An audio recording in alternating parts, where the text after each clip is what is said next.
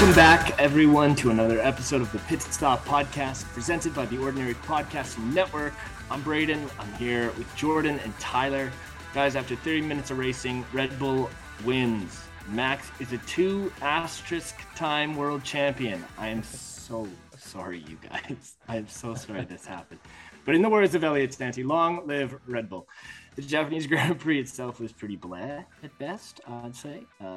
Although there was a lot of excitement for me that I finally got to watch a race late at night, on the West Coast, that is. When the race finally got underway, it was about 1:30 my time. And there was 30 minutes left in the race, which was also something that I took issue with, and we'll get into later. But as I said, Max wins, Leclerc and Russell also on the podium in 2 and 3. Tyler, buddy, you were praying for intermediates last time we were speaking, and boy, did you get them. What did you think of this race? I mean, I don't know why they restarted the race with so little time left. I mean, I get that you travel to a country, you have 100, 200,000 fans there that have paid to be there. You want them to be able to get their money's worth, and that is a genuinely good thing for F1 and for their product to be able to have a race. But did this race stand out in any way this year? No.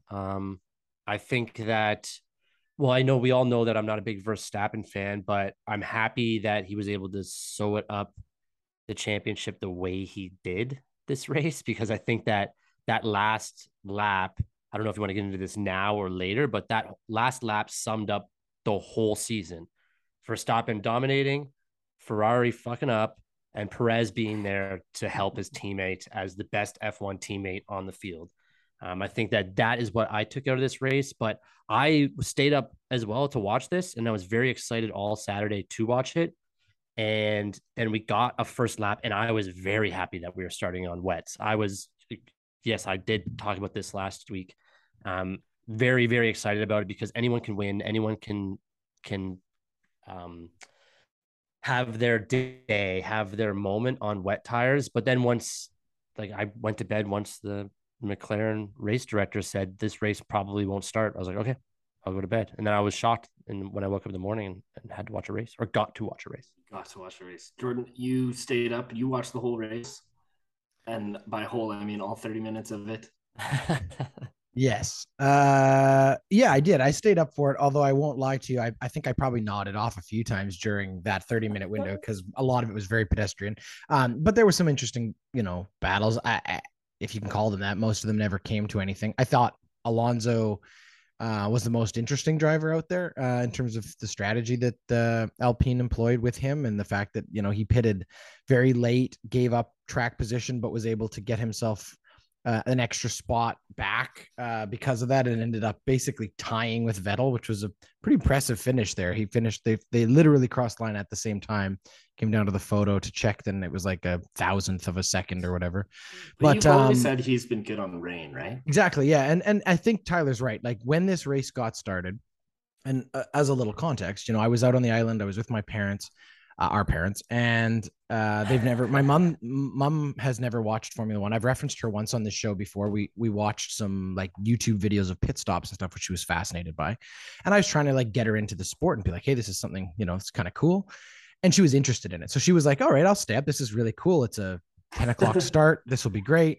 And we're sitting there on the couch and everything's, set to go. And I've prepped her. I'm like, look, the start's going to be the most exciting. There's going to be lots of things going on. And the start happens, and literally you can see one car. Everyone else is hidden in the mist. The first corner comes around. Like rain. To give her full credit, though, she was the first one to go, that car is going backwards, because you could see Vettel had already spun out. And then all of a sudden we were red flagged and she went to bed. And unfortunately, that was the entire experience for her. Now, I stayed up. I was glad I did, I guess, but I won't also lie and tell you that I went to bed knowing Max had won the race, but I did not know he had won because I did not stay up for all of the additional drama. I was so tired by the end of it. I was like, screw it. Why did we bother with how this race played out anyway? And I went to bed. And then when I woke up in the morning, I was like, wait, he's champion. What happened? Oh, right. Of course. Leclerc got a penalty, and that the math all came out. So I think that sort of sums up how the whole thing ended for a lot of people. Very anticlimactic. Yeah. But it was nice as a Verstappen hater. Again, appreciate how good he is for the sport and how good of a driver he is, to not really get to enjoy the moment. I was a fan of that. Yeah, definitely didn't enjoy it. Didn't know he'd won. And obviously, no idea. I mean, we've talked a few times. I wanted to touch on this because we've talked a few times in the last couple of weeks about kind of like, I don't know, like the ham-handed or whatever turn of phrase you want to use for like how F1 has dealt with a few different situations. We talked a few weeks back about like all the grid penalties and how it just was such a mess, and it felt very clumsy. And then we had, a race, I think that ended 2 or 3 races ago too, where it was like at the end, we didn't know exactly whether it was 2 races ago, whether Perez had won or not, because maybe he was under investigation. And here we are again. And it brings into light like some of the challenges that I think exist in a sport, obviously, that happens this quickly. Luckily, unlike last year, decisions weren't made during the race that may or may not have affected. I mean, this was also literally the last lap, but it definitely hurts the, like, as Tyler says, like sort of the moment, that iconic winning moment that you get in so many other sports, the final field goal or whatever, or even last year at the end of the race, as shitty as it was still like a climactic moment. In the car radio. 100% radio moment. Yeah. And we all know Christian Horner has that patented, Max Verstappen, you are the champion of the world, which is the same thing he said, 10 years ago to Vettel 3 times in a row. But he didn't get to do that. And in fact, it was actually even more funny to watch it kind of play out. I watched it back on PVR just before we got on here. And it was just funny because you can see in like the post-race interview where they're like, well, you haven't won, but it was a good race. Out of the corner of his eye, he's seeing his pit crew all starting to jump up and down because they know that he's actually won. Then they send him away. They start talking to Perez, and then they kind of interrupt that interview and bring him back and very clumsily be like, hey, you're the winner. And he's like, oh, that's great. And then he goes into the quiet room. He's still not convinced he's the winner. Yeah. And he's like, wait, I did win or I didn't win? I did win. Oh, I did win. And then they take him into that little, you watch this part? They take him into that stupid little room with this plush little red throne with this throne thing. That is the stupidest. I've never seen that before. I don't know if that's like a Japanese Grand Prix thing. They had that room prepped. That room was ready to coronate the crown. And he sat there for like 30 seconds. Then he goes, kind of lonely in here. So dumb. I laughed out loud when he said that. Awesome. It was kind of an endearing moment for Max Verstappen, was when he was just like, it's kind of lonely in here. Because he was there for a good 15, 20 seconds sitting at a chair. In the most awkward pose you could do, where he's just like, am I supposed to watch this? Yeah, he did not want to be there. Can I just go back and drink the water? 100%. Guys. Yeah. There's no way he was tired, though. There's no way he was tired from that race. No, the 30 minutes, they probably were just at that moment where they're like settled in and ready for the next 45 minutes or so of the race, that it was kind of, I don't know. Even as a fan watching it like a day later, I don't know. I watched it and I was like, I already know, because it's impossible now with the blow up of the fans to avoid spoilers. So I knew that Max had won the championship. So I knew in that last lap that something had to have happened to Leclerc for Perez. So I just thought Perez was going to pass Leclerc. But then for Leclerc to make it, again, a Ferrari moment where he screws up, he has a mental error, a driver error, and gives the championship to Max. Let's be reasonable here. Max was going to win the championship. There was no doubt in anyone's mind 5 races ago that Max was the champion. But to have it happen this way, it's almost poetic to speak of the whole season. I don't know if I agree though that it was like a Ferrari being Ferrari kind of mistake. I think that like Charles and Perez were fighting all race long and right to that final lap. Like I think that's just a driver pushing too hard. And obviously pushing beyond what those like conditions really could handle. If we'd had dry conditions, Perez probably would have passed him earlier anyway.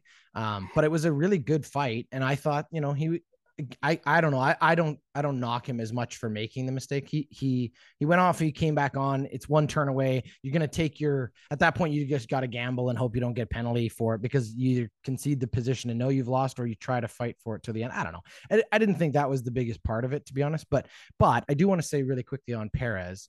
I think Braydon, you said Russell was on the podium earlier. It is Perez. It was just a mistake. Oh, my apologies. No, it's okay. But Perez has really been the true like wingman this season. And we talked about that a little bit last year in terms of like Max hasn't had a teammate who could ride with him, compete with him, and push him. I mean, Perez most likely now will finish second in points.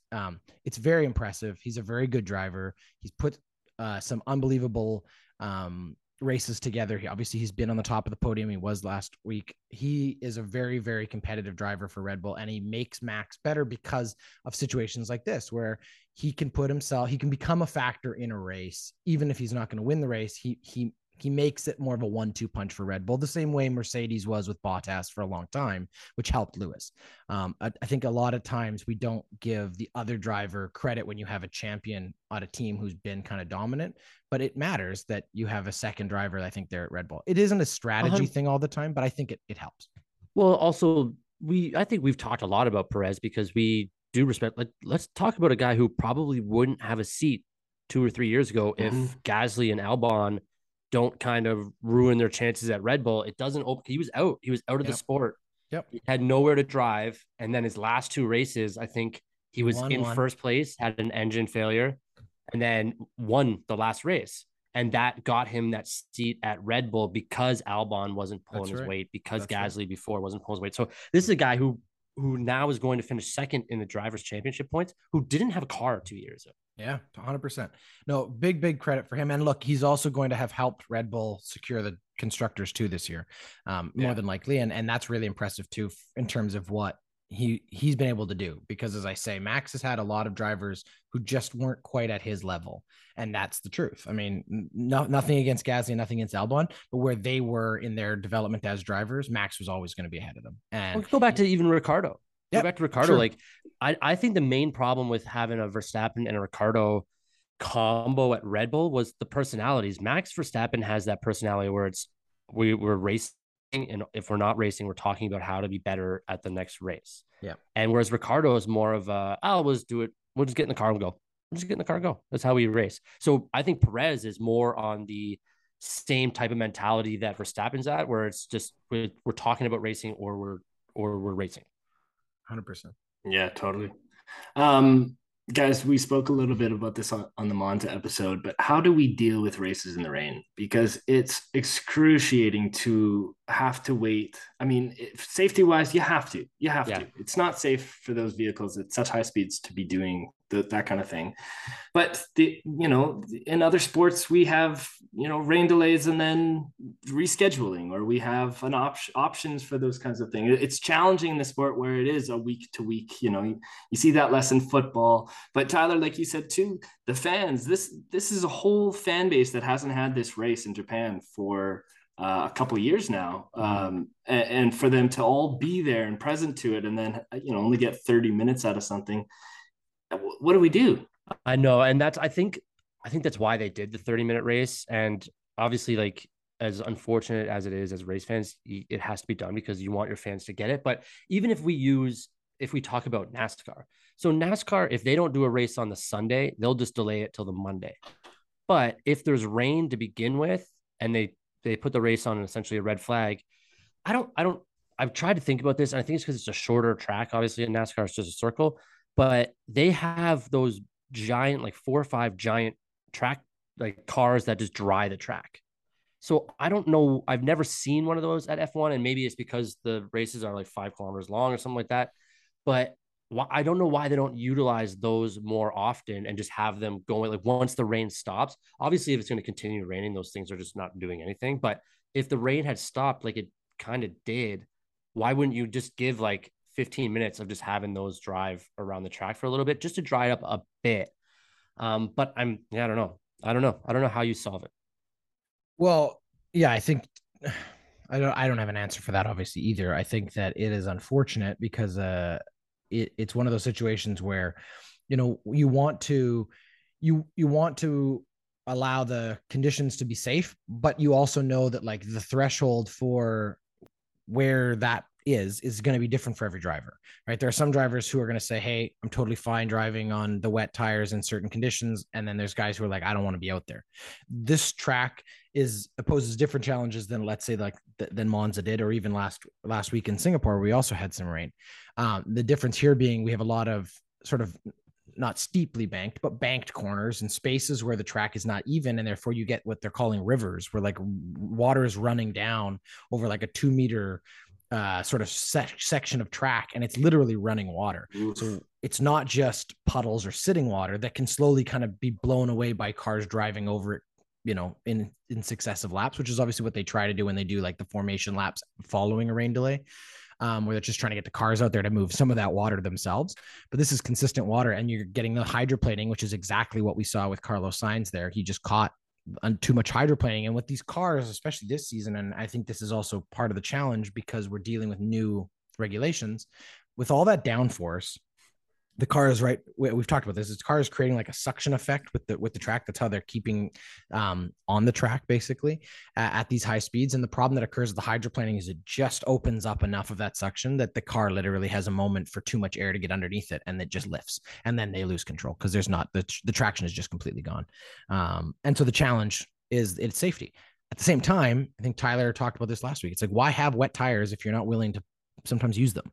And we did see them. Now, we also saw following the safety car how quickly every team wanted to get off them and onto the inters because they know the competitive advantage of it. And we also saw, I would say, and this is a different part of it, like great strategy by some teams. We're going to go to them right away. We're going to give up track position, but we know everybody else is going to be catching up to us. And, it worked for a couple of teams, including Vettel, who I think got the biggest sort of advantage out of doing that. I think he jumped up to 10th or something from wherever he was near the back because of that early pit stop. And then on the flip side, teams like Haas, who just were too late, and Schumacher was just left there exposed as every other team all of a sudden started catching back up to him. So it's tricky. The one other thing, obviously, I wanted to talk about, and it affects Tyler's favorite driver, was the whole situation with Gasly. Gasly obviously ended up at the front end receiving end of a piece of advert coming off of the Carlos Sainz crash, which I think there's a conversation to begin with there about how that stuff's secured, because we don't want giant pieces of, vinyl or cardboard flying out onto the track in the best of conditions, let alone wet conditions where they literally can't see anything. He was blind getting back to the pits, and thank God he didn't have an incident there. But then he had to catch up to the safety car. And the question was asked, why didn't they just go to red flag right there? They didn't. They went to a safety car. He came out and he was later disciplined for speeding to get back to the back of the grid, which you would do on most conditions. But under these conditions, obviously he wasn't allowed to do that.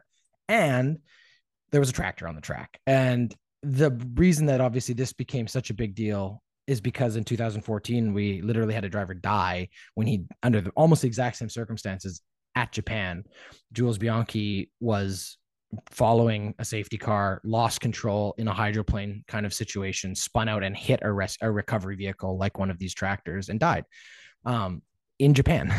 So I think it really hit home for a lot of those drivers. And obviously we saw how angry Gasly was, rightly so, I think, to have seen it. Gasly's a really good buddy of that fella. Exactly. And it was personal and meant, and I think it's good that because we were red flag, we actually got to talk about it and deal with it. But I also think F1 should have and could have done a better job immediately addressing it, because they didn't do a very good job answering the questions of like why the hell that thing was out there. And I'm not sure yet how they're going to answer that, but we'll see. Well, we didn't even know, like you and I talked live when we were watching the race, and you sent me the video of it. I had no idea because I was just watching the race and they didn't show it. So when they did show it, I actually got a little angry when they were talking about it, because Johnny Herbert was blaming Gasly almost fully for it. And like that, it was kind of like an old man yells at cloud moment where I'm like, what, why even have it out? It's a red card. All the cars are going to be like drivers out in about 30 seconds. So why are you rushing to get your tractors out there when no one's going to be on the track for a good 20 minutes? Like, it just seems so crazy to me that there was a rush to have it out there when other guys are on the track. Like, it just, I don't know. I think Gasly's in the right now. They penalized him for speeding, which I guess is just an FIA type rule, so they have to do that. But 100%, there's no reason that, like, imagine if it was a person out there and Gasly. Here's a question. Here's a question for you, Tyler. Do you think that the penalty is as simple as saying, oh, we're just reading this by the letter of the law? Or do you think that there was also a little bit of like ass covering occurring there? Because it felt the way that it came down, that it was a little bit like the FIA being like, well, he shouldn't have been out there in the first place. He shouldn't have been speeding like that. It wouldn't have been dangerous. But it's like, well, the guy had to put him out there. This is right back to where we were talking last week. Like, sorry to cut you off there, but right whereas we talked last week is that the drivers need their own union, their own person to fight back with the FIA in cases like this. Like, there was one point in this race where I also was confused at the end, because I only thought there was a maximum of like 13 points that were allowed to give it away for first place in this race. So at the end, when Max got full points, I forget which announcer it was, but he was like, I don't quite understand it, but that's Formula One for you. Yeah, That is not something that is That's okay to their say. own reporters. Yeah, like that is crazy that we're at that point where even the announcers, the professionals that do your like talk about your sport for you live, don't know what's going on or what could happen. It's insane that is happening. Yeah, I think we're still seeing the tails of Abu Dhabi. That's what's occurring here. We're having these sort of like this overemphasis on like contingency plans. The fact that there's like 4 different systems for or different thresholds for like points to be assigned already adds to the complication, right? Because it's all by percentage. Oh, if 10% of the race has been done, if 15% of the race has been done, it's like, guys, either you have a complete race and you have full points, or you have a not complete race and you don't have full points. That's as simple. I don't care if it's 5 laps or 40 laps. If it doesn't get completed, it's no points or whatever. But just make it that way. Or you say, if the race happens, regardless of the duration, points are awarded. Like I understand they're trying to like please everybody and it's all trying to be this like, but you're right, Tyler. It makes it just such a clumsy kind of product. And unfortunately, it doesn't look good. And we're in like a huge era of evolution for F1, right? We're seeing the cars change right now. We're seeing all of these rules and things that people maybe didn't even think to have. There was no precedent for this. There's no precedent for that. We're seeing even qualifying change with sprint races. Is there an option for this to be just a timed race? There's so many different questions that are flying around F1 right now, and I think that's only going to continue. It's a dangerous thing to cater to your fans, because the reason the fans are there is because they like the product you have. So when you start catering to them, to the new one, specifically to the Drive to Survive era that we're in right now, once you start catering to them, you're going to lose control at some point. But yet you've got that narrative already displaced here of, that's just F1. That's just the nature of F1. And that's frustrating about it. And we obviously saw at the end of Abu Dhabi that entire thing take away a championship from Lewis Hamilton. And there was 2 things that happened. I'll say this quickly, Jordan, because I know you got something to say. 2 things that happened in this race that I was kind of caught me off guard was that one that we already talked about, the Formula One for you, but also to hear the teams go, stay out there, we're hoping for a yellow flag. Was kind of like weird to me. It's like, okay, well, we're just gonna wait until Brady gets hurt and then we'll plan on winning this game. Like, it's a strange thing. You know what, though? I don't know if it is. I think you're right. It is weird, but at the same time, it's just pulling the curtain back. This is what they're always doing. They're always thinking. It's just in a lot of sports, there's like weird quirks to the rules of to the games that teams are always kind of hoping might come into effect, but they can't, or they don't share that. And in this sport, because we do get the access to the radio, sometimes it slips and you hear a little bit of the like actual thinking. And you're right. I think there's a lot of teams, especially the guys near the bottom, who make decisions with like the in case of worst scenario, like we'll do the opposite of what everyone else does just because it might get us something, knowing that if they do what everyone else does, they'll lose anyway. And that's what Haas does, right? Like they often will be the one to try something different, and sometimes it pays off. Usually it doesn't.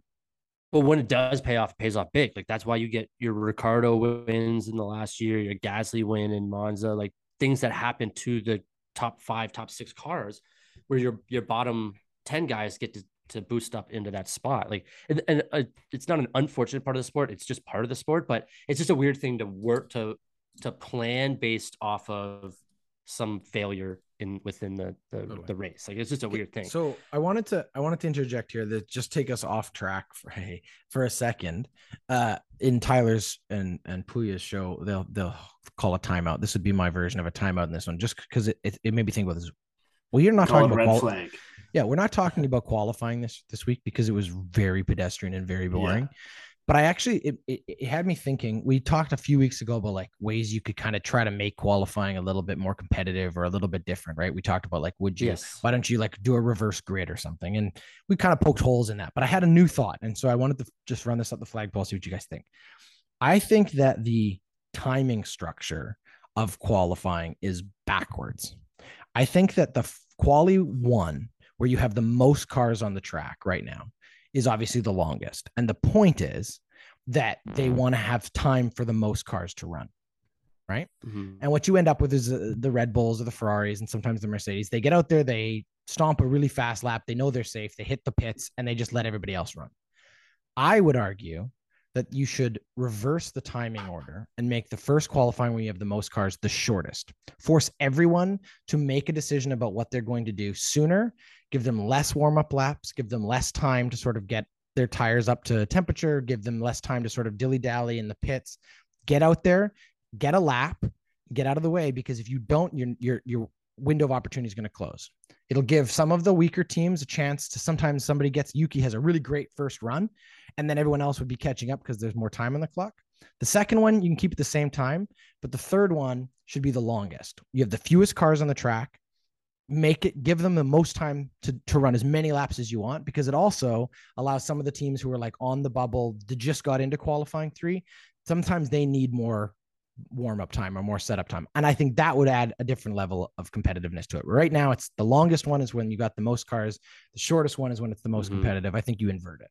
Do you think that would create a bigger gap between the top and the bottom teams, though? I think it would allow for more surprises and for a few more teams. Like some of the top teams would make one mistake in quali 1 and they'd be out, as opposed to making a mistake and still having time to go back and fix it.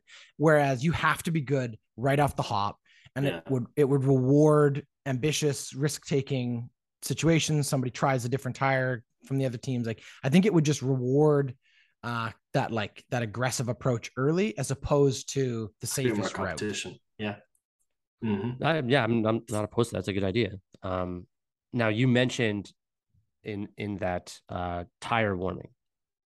Now the other thing that was interesting that I heard from the announcers, but they're getting rid of those tire warming blankets. Yeah. So I haven't looked it up yet, but 1, why? And 2, does that mean that everyone's tires are going to be cold to start a race? Yes.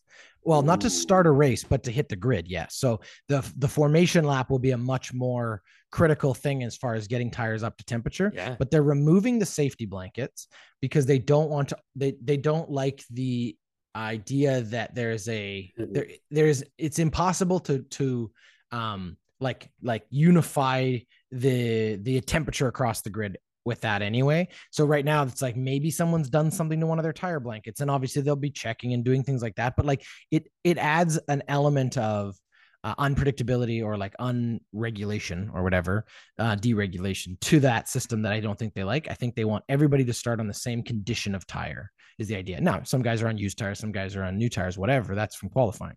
But I think they're just trying to remove an element in terms of what the tires. Now, to be fair, also, we are getting new tire compounds that will try to be a little more lively and quicker to get up to temperature, but we'll see. Sure, but I actually I like that as everybody starts kind of on, I don't want to say cold tires, but essentially cold tires, because it will, like, some guys warm them up a lot faster than other guys. Yep. So if you have a veteran like a Vettel, who won't be in next year, but a guy Alonso, like that, or Perez, who do their tires really well. Yeah, for sure. Yeah, those guys are going to they'll have a better first 10 laps than someone like Tsunoda. Not only off the top, but remember, those blankets are on every set of tire prior to pit stop too. So coming out of the pits, you're going to be on cold tires as opposed to lukewarm tires in some conditions, right? So that'll probably have guys trying to get further on tires because they know they're going to have to go to something cold.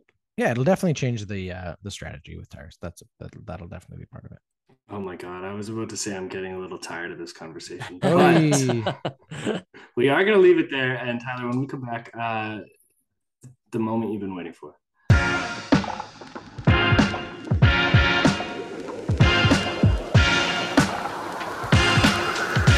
Hello, football fans and fans of the Ordinary Podcast Network. My name is Tyler Walzak. I am here with Puya Ricey, and we are starting a podcast called Running Down the Clock. Each week, we're going to bring to you a little bit of football talk, player news, controversies, headlines, all the big plays, and then football action that you can handle.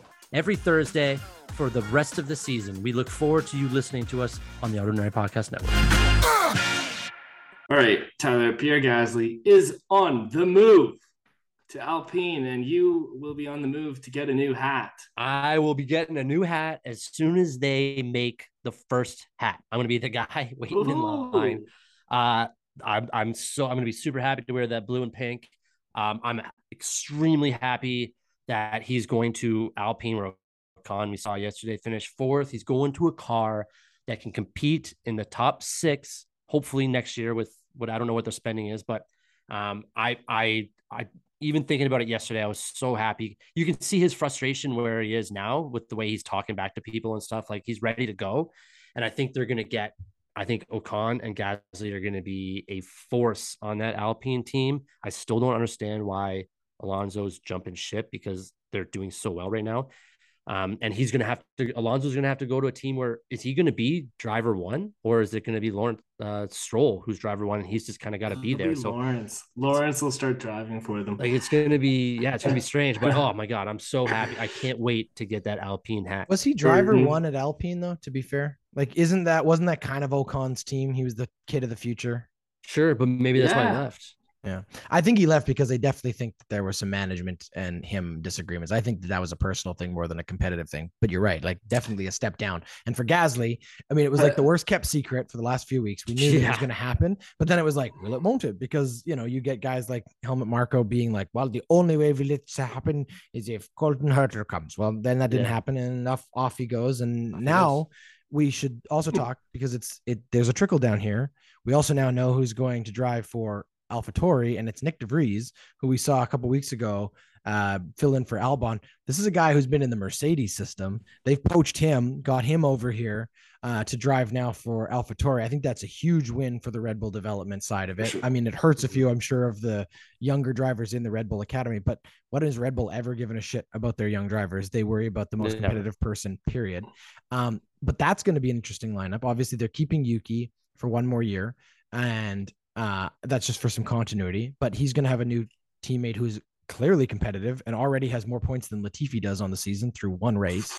And that's not hard. Whoa. What do you mean? How many points does DeVries have? Well, I think he has 3. He finished in the top 10. Well, Latifi yesterday got 2 points. Yeah. Okay, so going into yesterday, he had more points. Maybe Latifi's caught him or tied him. I don't think so, though. I have to double check the standings. But he definitely showed in that one chance he got in that Williams car that he's incredibly fast, and he has incredibly good instincts, and he will be a good driver there. Basically, we're down to 2 now, though, right? There's 2 seats left open. We know who everybody else is going to be driving for. Piastri with McLaren. Obviously, Ricciardo's on the outs, and I don't see a path currently where Ricciardo gets a seat next year. So sorry to our beloved Ricciardo fans out there, but it's just not going to happen. I don't know if he ends up driving somewhere else next year, or if he, like, for another formula or whatever. There's rumors that he is going to go to Mercedes as their test driver. Yeah, so that rumor has been around for a while. That's a I'd like to still make a paycheck kind of job move, because there's not going to be really a space for him, but maybe they're looking, at an opportunity for him in one of their other sort of systems. But at least for him, you get to go sit in a competitive simulator for the first time in a while. Does he think that Hamilton retires, he gets that spot? I don't know what Ricciardo thinks. I don't know what Ricciardo was thinking when he left Red Bull. I don't know what he was thinking when he left what was then Renault / Alpine, and I don't know what he was thinking when he went to McLaren, because clearly that seat wasn't the right fit for him either. I don't know. Yeah. I don't know if anyone knows what Ricciardo's thinking. Yeah, what a waste. Not like, I don't want to say a waste, but a waste of talent based on his moves. Like, if he had just stayed at Red Bull, a guy who definitely was like a championship contender earlier in his career, and definitely was one of those guys like that. The same way I think we look at Russell or we look at Norris, and it's like, oh man, the ceiling for this guy, we can't even tell yet what it could be. Yeah, but that sometimes it just doesn't work out. Circumstance, situation, as choices. It's how it goes, right? All the promise in the world, and it just hasn't worked out. But he's a charismatic guy. He's definitely grabbed the attention of a lot of fans because of that, and that's value to his brand. And we'll see, I guess, what's next for him. Obviously, Latifi is also on the out, slightly less charismatic human being, but I don't think he'll be back. I think this is the last we'll have seen of Nicholas Latifi in Formula One.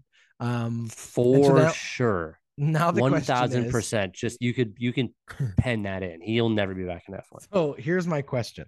I'm taking over Braydon's seat for just a moment, because I want Braydon's opinion on this too. If you had to put money down, or if you had to sort of like take a guess at the last two seats, we have sort of three names floating, right? So obviously Mick Schumacher is still very much in the conversation for both of these seats, just because, you know, there's still some brand attached to that. And then we also have heard of Nico Hulkenberg is the other option right now that Haas is looking at, and then where Williams ends up. But if you were going to say where you think the last two seats fill out, do you have a guess right now, Tyler? I think Schumacher goes back to Haas. I think that's a repairable relationship. Plus his name is huge. Like we can't get past that last name. Like that's synonymous with F1 racing. The Williams seat, I don't know, to be honest. I think it goes to somebody young. Largent, is that his name? Yeah. The kid in F2. I think Largent gets it if his name's still out there. But I don't know if it'll be Williams, and Hulkenberg doesn't seem like a good fit. Mm-hmm. So yeah, it's the same way that Williams and Ricardo doesn't really work. It's a stopgap, you know. It'd be just sticking a plug in something there, and it's not what those teams are designed for, right? They're builders. So if you want to play like tea leaf prediction here, the one thing I did think was interesting is that Gunther Steiner was quoted this week as saying, "I'm done working with rookies," meaning I don't think you're going to see a new driver to Formula One in that Haas seat next year. Yeah, no. That doesn't mean Mick Schumacher's not there, but I think it's between him and Hulkenberg at this point, because I think that they're ready to take the next step that Haas seemed poised to do earlier in this season. And obviously, you know, it's been a bit of a bumpy season for them. They clearly built a very good car early and then weren't able to continue to develop it as everyone else passed them. But we had such promise for them. If you remember those first couple of races, it was like, whoa, look at the pace that Magnussen and Haas have. I think Schumacher is the guy that comes back. We talked about with Ricardo, you know, if only he stayed, right? Like, there's a seat here. He's had success here. Just continue to build off what you know. Don't go into a completely new car design, car build, everything, you know. And like you said, even if Schumacher doesn't, on the business side, if he doesn't even race, there's such value to that organization that even watching the Netflix series, the narrative there is Haas needs support. Yeah. It's a team that struggles to find that kind of support. And I just think it'll probably be Schumacher again. Gunther Steiner is such a weird character to me. Like, who is he to say that? What has he done to get the notoriety to be like, I'm not working with rookies anymore? All right, fine. Then you go and we'll keep these. We'll bring these in a kids rookie coming in because director. This is a young kids sport. Like the guys that are coming in the youngest are the ones that are the fastest. Like Verstappen came in at 21 and everyone was afraid of him immediately. Like, so I don't know why he thinks he can say that. It's so frustrating for me to hear him say that. Let's just hold on a second. Max Verstappen, number one, came in at 17, and number two at F1 was youngest driver ever. And they set a Max Verstappen rule: you got to be 18 or 19 now to do it. Okay, then Max Verstappen even further was special. Okay, this is a different guy. Look, two-time world champion, different animal. Lando Norris, George Russell, all these young kids. Can't forget the Astros. Put him in a car. How many races have either of them won? You know what? Keep Max's name out of your mouth. Well, who is Gunther Steiner to say that? Like, come on. You're right. I know. I completely agree with you. It's silly. It's all silly. And look, it's just it's headline grabbing. He right? should be out looking for the next big rookie, not trying to rely on Hulkenberg to get him. He thought he was. He had Mazepin and Schumacher as two rookies last year. How'd that go? Both those guys were there to sell to get Haas more money so they can even stay in the sport. Those are the only two reasons. That's the only. 100%. That was the falter of Mazepin, was that he was never supposed to be in a car because he wasn't good enough. Yeah, but he had the seat because of who his dad was. Lance Stroll as well. Out of here. Okay, but again, keep his name out of your mouth because I won't. He won Formula 2. Good for him. What's he done in F1? Some of these are rich kids, but they're still flipped his cars. That's the difference. You're right. Mazepin, complete grifter. Latifi, the same thing. Like they have no business being there. Yeah, I mean, it's just frustrating to. I hate Haas. I hate them. Speaking of money, Can I let's get pivot down us to for a this second? budget. Yeah, The let's talk United about this. States. So we Grand joked Prix? about, we talked last, we're going to get there in a second. We talked last week about this, bombshell that was coming concerning budget cap violations from last season. And we talked that they were going to be announced on Wednesday. And then very strangely and conspicuously, that was postponed till after the Japanese Grand Prix, which just reeked of we don't want controversy. We don't want controversy. Fine. So they postponed it. It came out this morning that there were 2 violations. Guess what? The 2 teams we expected, Aston Martin and Red Bull. What was that, Christian Horner, about this being complete defamation? No, they were under investigation, and they have both violated last year's cap. The difference is that they have classified Aston Martin's violation as procedural, meaning that it wasn't as much a money situation as certain things were not correctly reported, or there was some issue in terms of how they filed their cap filing. They did not find evidence that there was actually a cap breach so much. That's why they were being investigated. But there was a cap breach for Red Bull. It's considered minor, meaning it was probably to right around that 5% threshold. Could be a little over, could be a little under, because the language around minor is still a little bit confusing. We haven't seen the exact paperwork. We probably will this week, as again, they just were issued their compliance letters today. Let me just point this out for those who are following along at home. The penalties for a minor cost breach in the rules could be any one of these things: a public reprimand, a deduction in points both for constructors and drivers, exclusion or suspension from stages of championship, limitations on the ability to conduct aerodynamic testing in the future, and a reduction in the future cost cap for following years. Now, could be one of those, could be a bit of all of those, could be none of them, but those would be the penalties. Obviously, we talked last week that I think we all kind of agreed that we'd love to see them throw the book at them. I don't think that's going to happen, especially considering they're still classifying it as minor. It's not going to happen. But I do think that it's possible we see 1 or 2 or 3 of these things implemented in some way. The biggest one, I think the most easy one, it would hurt Red Bull. They would still feel upset and aggrieved by it. But I think that it's the least controversial for Formula One, would be to obviously limit their ability to conduct aerodynamic testing and probably penalize them with some kind of cost cap, penalty into next season, or even maybe this season. I'm not sure. Those would be the ones I'd expect, because they kind of have the least sort of controversial outcomes. It's possible maybe we see some kind of penalty reduction, but obviously it would only take 2 or 3 points removed from last season for it to affect the outcome, and they're just not going to do that. No, it's going to be a nothing. Again, it's over. Everyone's already gone past it.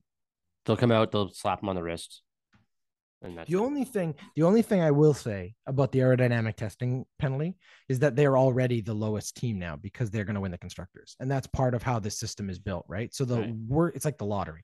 The last place team gets the most time in the wind tunnel, and then by hours, and then that moves all the way up. And the wind tunnel is incredibly highly regulated in Formula One. And for those who are just learning about Formula One, the thing I just found out, which I thought was really fascinating, I watched a YouTube video on how they study the aerodynamics for these cars. Everything is done to scale. So they don't actually put the car in a wind tunnel. They don't even put like the same size of car. They build a scale model to 1/10 of the size of the car, and they use that for all of the aerodynamics for cost efficiency. And they only have a certain amount of time to do that.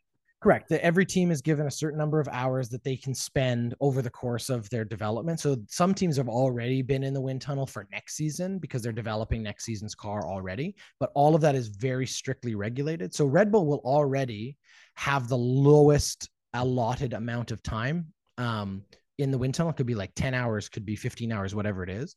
But that being reduced again does pose a competitive disadvantage to them.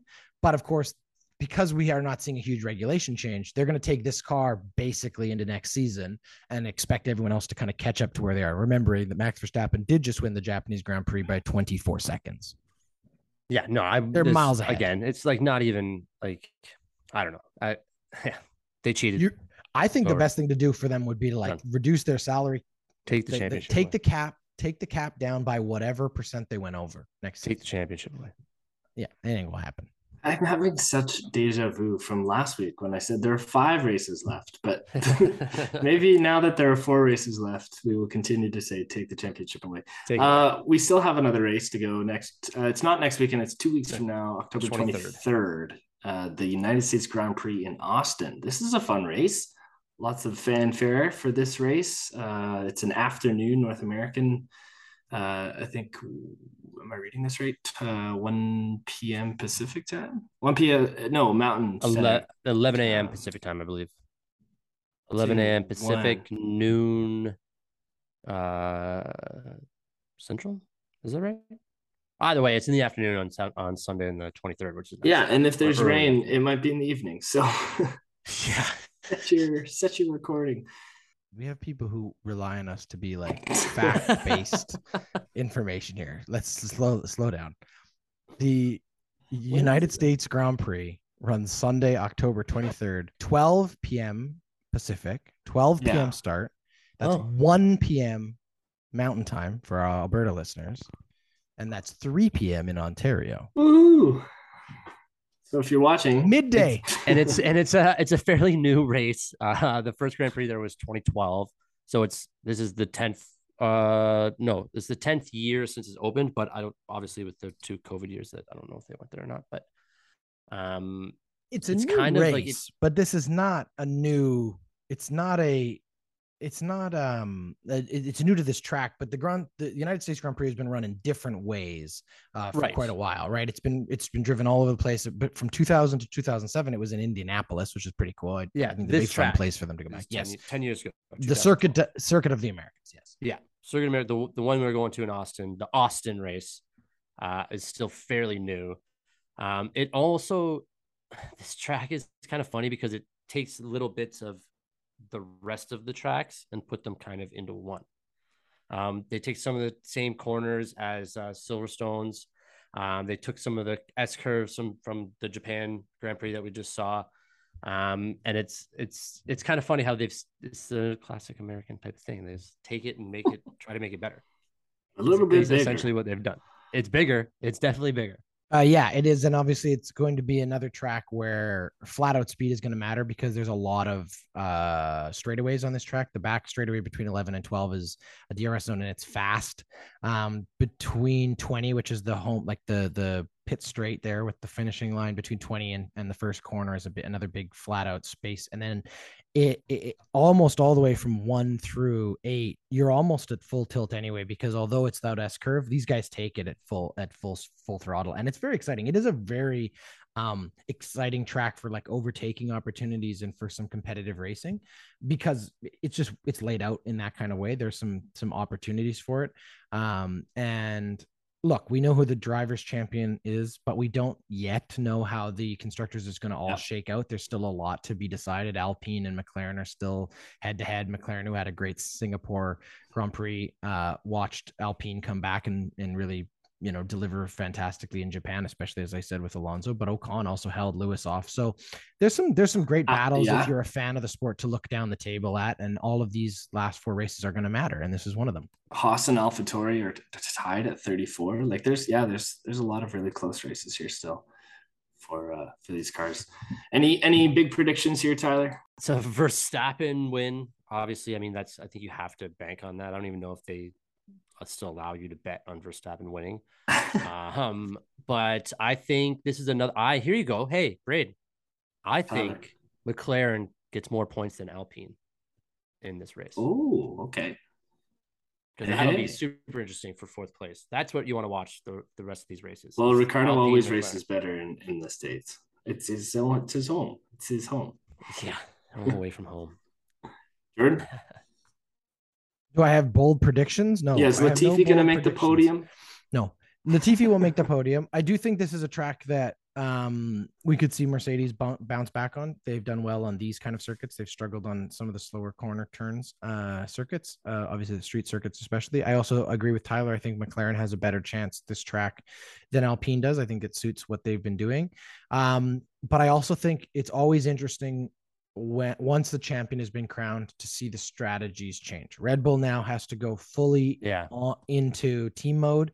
You're going to see them try really hard to put both of those 2 cars side by side on the grid, qualifying right by each other so that they can kind of compete together. There's going to be some more strategy in terms of pit stops to hold off Ferrari. Mercedes is in the chase position still too with Ferrari. So it's interesting to see how they make some decisions about what they're looking to do.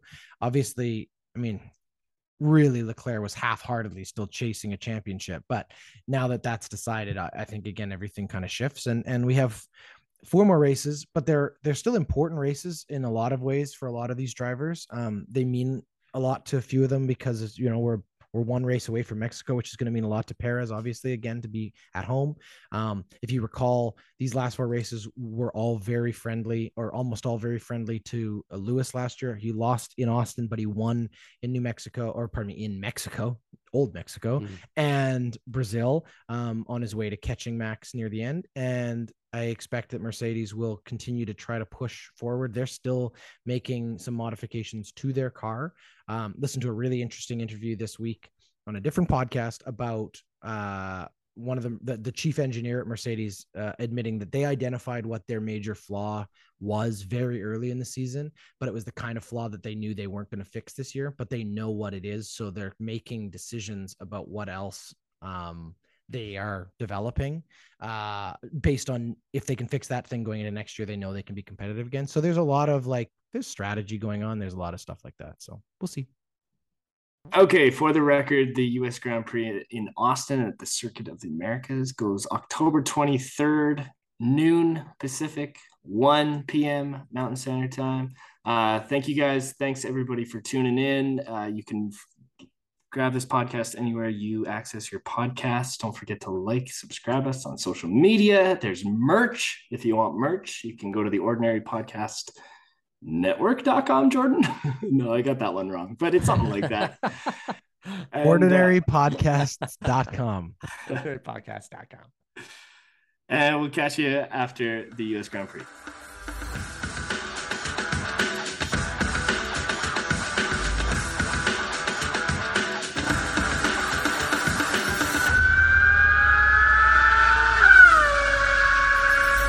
Pit Stop Podcast is a presentation of the Ordinary Podcasting Network.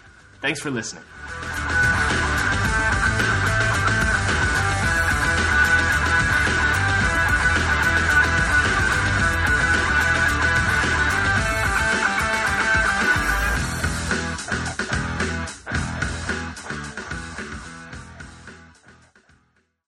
The Ordinary Podcasting Network wishes to acknowledge that the lands on which our conversations take place include Treaty 6 territory, the traditional meeting ground and home for many indigenous peoples, including the Cree, Dene, Soto, Blackfoot, Métis, and the Nakota Sioux peoples, as well as the unceded territories of the Coast Salish peoples, including the territories of the Musqueam, Squamish, and Tsleil-Waututh nations.